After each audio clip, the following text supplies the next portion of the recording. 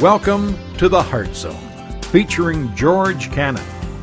This broadcast is a time of teaching and encouragement from Curwensville Christian Church.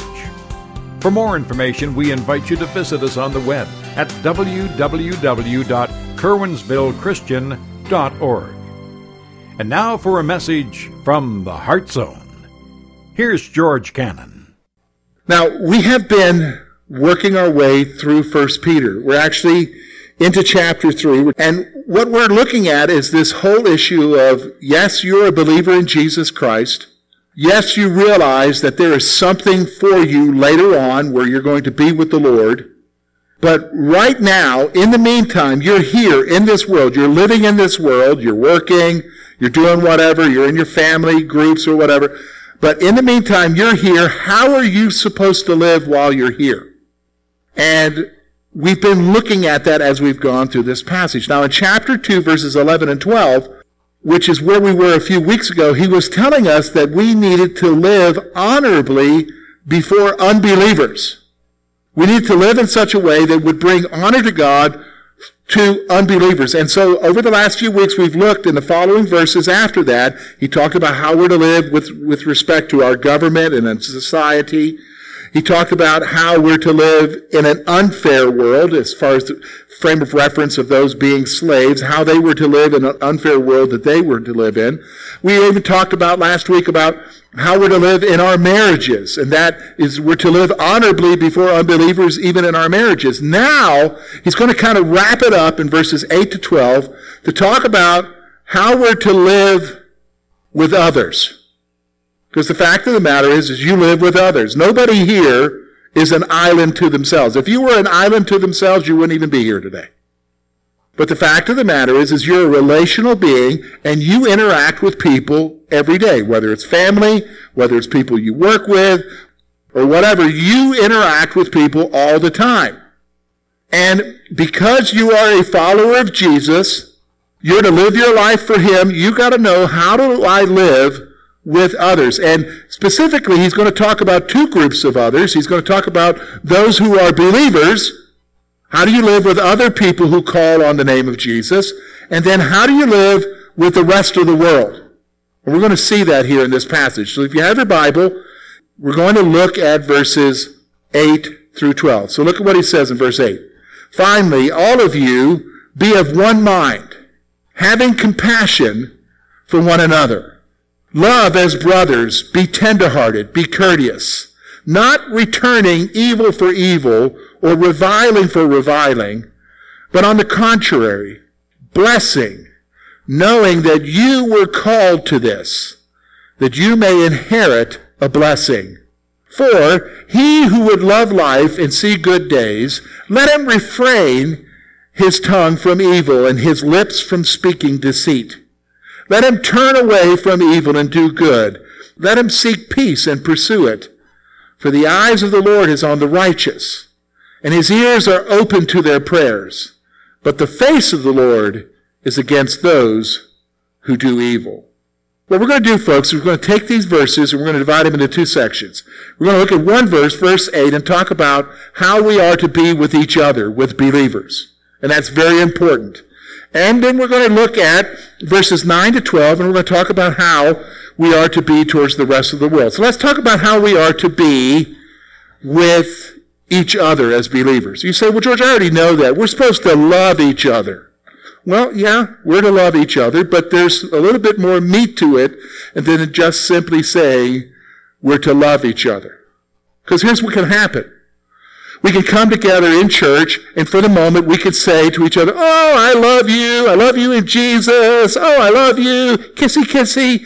But leave here, get in the car, and you're like, do you believe how they acted towards me today? Can you believe that she wore that?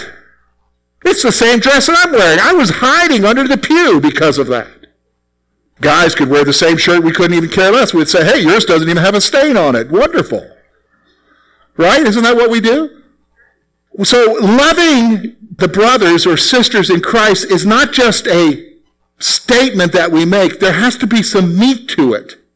There has to be some actions there, and we're going to talk about that. We're going to see that here in verse 8. In fact, look with me again at verse 8, because he says 5 things here. This is what's interesting. 5 things that you and I need to be doing with each other. Listen to what the 5 are. Verse 8. Finally, all of you be of one mind, having compassion for one another, love as brothers, be tenderhearted, be courteous. Now let's look at these. 5 things. Here's the first one. We're called to live in harmony with each other. First thing he says in verse 8 is be of one mind. Now, as soon as I say that, many people assume that means that I need to think like the guy across the aisle from me, that we need to think the same way. No. Seriously. In a room this size, I can almost guarantee you that you have differing opinions on differing things. So some of you are for the Steelers. Then there are a few of you who are for other teams, right? And you tolerate each other in the love of Jesus, right? Isn't that true? But here's the point. That's one we laugh about, but what about politics? That's tearing our nation apart right now. Can't help but see that. Politics is tearing our nation. So maybe you're here and you're very much a Democrat. If you're very much here, you might be a Republican. And the problem is does that mean being of one mind that I need to agree with each other? Because that's not going to happen. Does everybody recognize that that's not going to happen? I mean, you could even be from the same party and not agree with each other, right? That's not what he's talking about. When he talks about being of one mind, he's really actually, as some of the translations bring out, he's talking about living in harmony with each other. Now, what does that mean? Well, one of the things is we tolerate each other. Do you understand what I'm saying? We tolerate each other's viewpoints and positions. We try to live in harmony with each other. Now, what guides us in that harmony and living with each other is the one thing that we all share, which is what, folks? Jesus. He's the basis of our unity. It's not our politics. It's not what team we root for. It has to do with what? Jesus.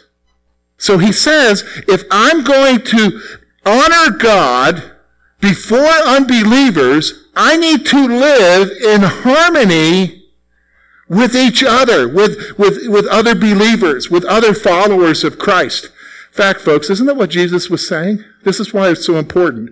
John, he says this, by this shall they know that you are my disciples, by your what? Love for one another. You want to know how you love one another? First of all, you live in harmony with each other. The basis of our unity is always who? Jesus. Jesus. Here's the second thing he says. Look with me at verse 8. Here's what he says. He says, of course, be of one mind, having compassion for one another. Some translations talk about having sympathy for one another. So here's what I want you to see. Second thing, if we're going to express love for one another, it's got to be practical. It's got to be real. It's got to be more than just words. Because we can sit here all day and tell each other, well, I love you, but not do anything for each other. Here's what it is. We must be sympathetic and willing to share in the needs of others. That's what he's talking about here. When we talk about being compassionate, what the New King James says, we're talking about love in action. And it means that I'm going to sympathize with what's going on in your life.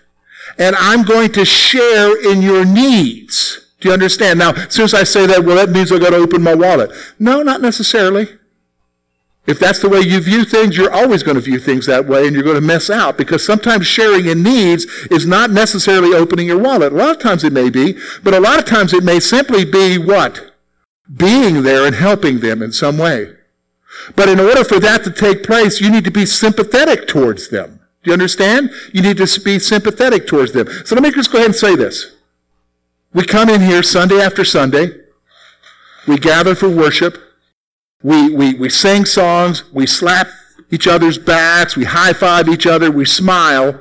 But the reality is maybe you're not aware of it, but would you be shocked to know that there might be a portion of the folks here who are going through something, who are wondering how they're going to get through it, who are dealing with stuff that they don't know how to deal with, and they're just putting on a smile because that's what you're supposed to do when you come to church.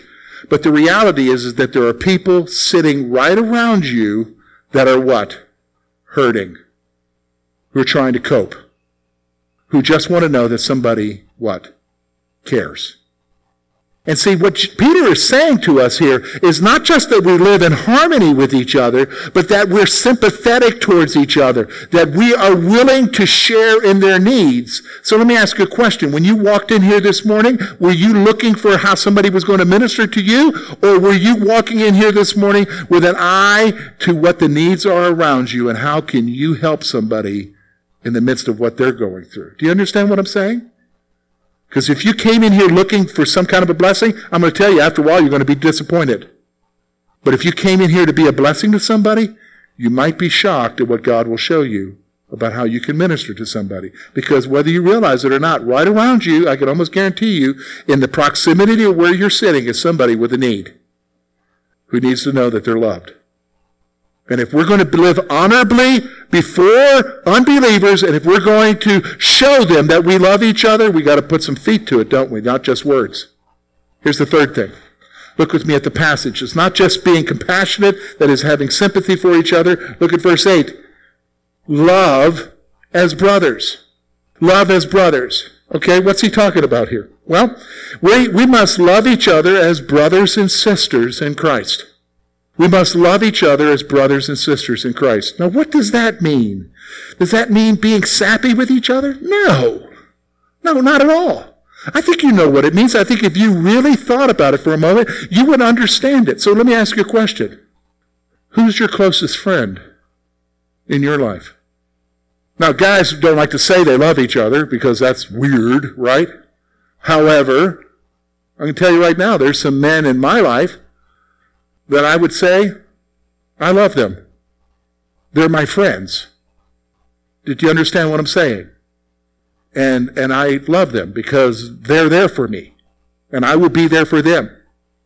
That's what we're talking, that's the word here actually is Philadelphia, brotherly love. That's what he's talking about here, phileo. He's talking about a brotherly love. He says, as believers, we don't just live in harmony with each other. We don't just have sympathy towards each other. We love each other with a brotherly love. Do you understand? And so we're to love each other as brothers and sisters in Christ. That is, that we would be willing to do whatever for them. Sometimes, can I be honest with you? That brotherly love can even be more stronger than family love. Really? Yes. Sometimes the friendships between friends can be stronger than even the relationships between brother and sister or brother and brother, right? You've seen that. This is what he's talking about here in this passage. He's not just talking about having love and word, but that you would be willing to do whatever for them because they're your friend. Let's go on. Here's the fourth one. We must be tender-hearted towards each other. Look at what he says, verse 8. Be tender-hearted. Now, okay, for the longest time, I would read that and be like, oh, tender-hearted, what does that mean? Well, let me tell you what it means. I think if I tell you the definition, I think you'll understand. You ever have a soft spot for somebody? I have a soft spot for them. Because you have a soft spot for them, would you be willing to do whatever for them? Yeah, because you have a what for them? A soft spot. Where's this soft spot? Is it between your ribs? I have a lot of soft spot here, you can tell, right? Where's the soft spot? It means you're soft-hearted. Isn't that what we're talking about, being tender-hearted? Because the tendency is with most people, we're what? Hard-hearted. Did you understand what I'm saying? We're hard-hearted. That is, we don't have time for anybody else. We only have time for ourselves and those people that we have what? A soft spot for. So really that's what he's talking about here. He's talking about that you, as believers in Jesus, if you're going to live honorably before an unsaved world, you don't just have to live in harmony with each other. You don't have to be sympathetic and be available in their needs. You don't have to just love them. You have to have a soft spot for them. You have to be there for them. Wow, wouldn't that be amazing if we had a church of people that had a soft spot for each other? Wouldn't that be amazing? Isn't that what he's calling us to here? And then finally, he's got one more thing he's going to tell us here before I go on and talk about how we're to be with the rest of the world, okay? I want you to look with me at that final thing he says in verse 8. Be courteous. Oh, that just means having manners, George. No. actually has a little bit deeper meaning. Here's the point I want you to see. We must not place ourselves above others.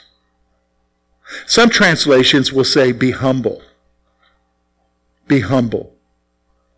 You know what? If you're going to interact with people, and if you're going to interact with people in a way that Christ is calling you to interact with them, it's going to require that you do this last point. Do you understand what I'm saying? Because in order for you to live in harmony with other people, in order for you to be sympathetic to their needs so that you can join in their needs and be a support to them, in order for you to love other people, in order for you to have a soft spot for anyone, you're going to have to swallow the biggest thing that you struggle with, and that is, are you ready for this, your pride.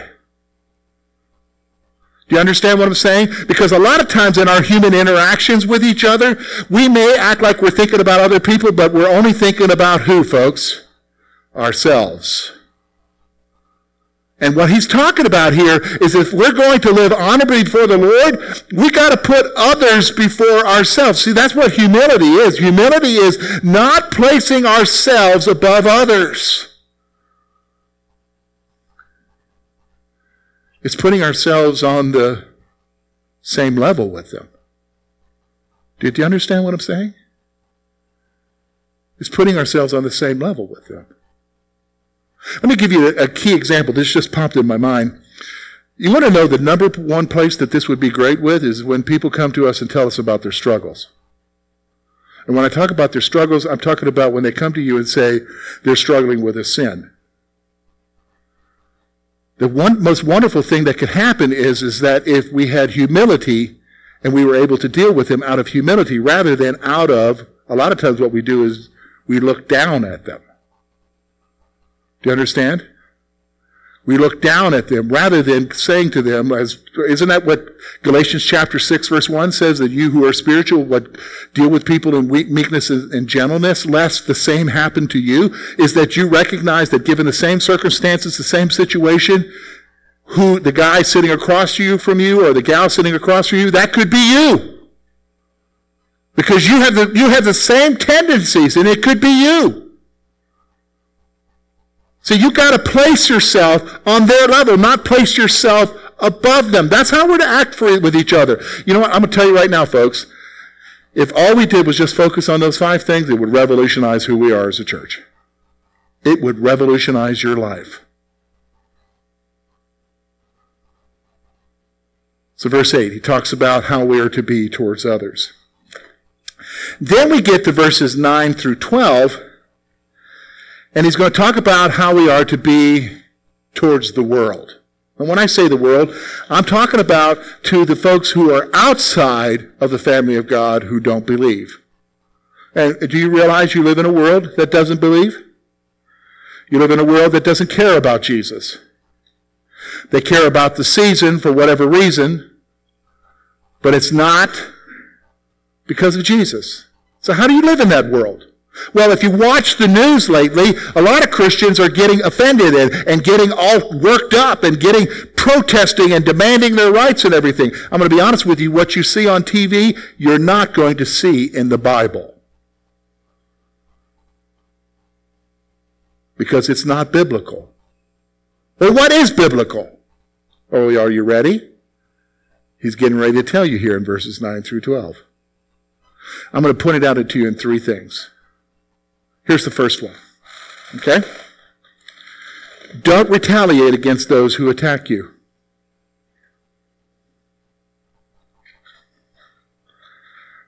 All right, George. Yeah, he says that. Look at verse 9. Not returning evil for evil or reviling for reviling. Okay, that's just one verse. No, actually, folks, it's in every book of the New Testament. Don't seek vengeance. Don't return eye for an eye. Recognize that there's somebody else who will seek vengeance. Who's that? God. Well, if we don't do something, people are going to do stuff to us. Yeah, I know they're going to do stuff to you, but Jesus is calling you to not act the way that they're acting. He's calling you to live differently. So don't retaliate against those who attack you. That's the way the world acts, isn't it? That's a normal human response, that if you hurt me, I'm going to hurt you back more. And shame on me if I don't do that. Right? But that's not the testimony of Jesus, and that's definitely not the testimony of the apostles. Don't retaliate. In fact, he's going to ask you to do something. Are you ready for this? That in itself is hard. Okay, let's just stop for a moment. Everybody agree? Being told that you can't take vengeance and retaliate against people, that's hard, right? That's kind of like if a big mosquito comes over here and jumps on my arm and starts sucking out a quart of blood, I'm just going to be like, oh, I'm not going to hit you. No, I'm going to whack it, right? That's just a natural human reaction. And so just doing what he's telling us to do here, that in itself seems what, folks? Impossible. I'm going to fail every time. But look at what he says in verse 9. It goes on there. It's like, oh my goodness, what's he talking about here? Not returning evil for evil, reviling for reviling, but on the contrary, look at what he says. Blessing. All right, are you ready for the second one? Here it is. We talk about how our actions are to be towards those outside of the family of God in the world. Bless them because you're called to this as a believer. You're to bless them. That in itself is really hard to grasp. That the people who do me wrong, I'm to bless them. How do you do that? You don't go up to them and say, I bless you. No, you pray the blessing of God upon them. It's one of the most difficult prayers that you'll ever pray, is to ask God to bless those who hurt you, right? Now, the reason why you do that is because he tells you right in this passage, because you were called to this. What does that mean? It means that you as a believer, part of being a believer is that you're going to suffer in this world because you believe in who, folks? Jesus. In fact, isn't that what Jesus said? If they hate the teacher, will they not hate his disciples as well? You're called to this. I mean, I'm completely shocked and amazed when I see Christians on radio or on TV acting like, well, this shouldn't be happening to us. Have you read your Bible lately? This is going to happen to us. If you call on the name of Christ as your Savior, you're going to have people reject you. They're not going to accept that. And how you are to be in the meantime, though, is to what? Bless them. Because you were called to this. You say, how can I bless them? Well, I think one of the other ways that you can bless them is this. Bless them by asking that God would open their eyes so that they would understand the truth. Because right now their eyes are what, folks? If you understand, their eyes are what? Blinded. They can't see. In fact, 2 Corinthians chapter 4 talks about that. The God of this world has what? Blinded their eyes so that they don't understand the gospel. So you bless them. Now, he says one final thing, and he does this by quoting a psalm. Verses 10 through 12 are a portion of a psalm. I believe it's Psalm 45. And he says that we're to act this way, not using our speech for evil, but we're to act this way because of something that you and I need to grasp. And this should be the motivation for how you are, not just with each other, but also, especially with those who are outside of the church. And here's what he says. I'm just going to read it to you. Look at verse 12, and then I'm going to give you the point. Verse 12, for the eyes of the Lord are on the righteous, and his ears are open to their prayers. But the face of the Lord is against those who do evil. Can I read that to you again? Grasp what he's saying here. The eyes of the Lord are on the righteous, and his ears are open to their prayers. But the face of the Lord is against those who do evil. Here's what I want you to see. What's got to be the motivation for you and I not just to not retaliate against others, also to bless those who would hurt us, is that you understand this one point. And hopefully everyone here does. Here it is. The Lord watches over his children and hears their prayers. The Lord watches over his children and hears their prayers. Do you hear what I'm saying? I want you to hear me. You are never alone if you are a believer. And yes, some dude at work is making your life miserable.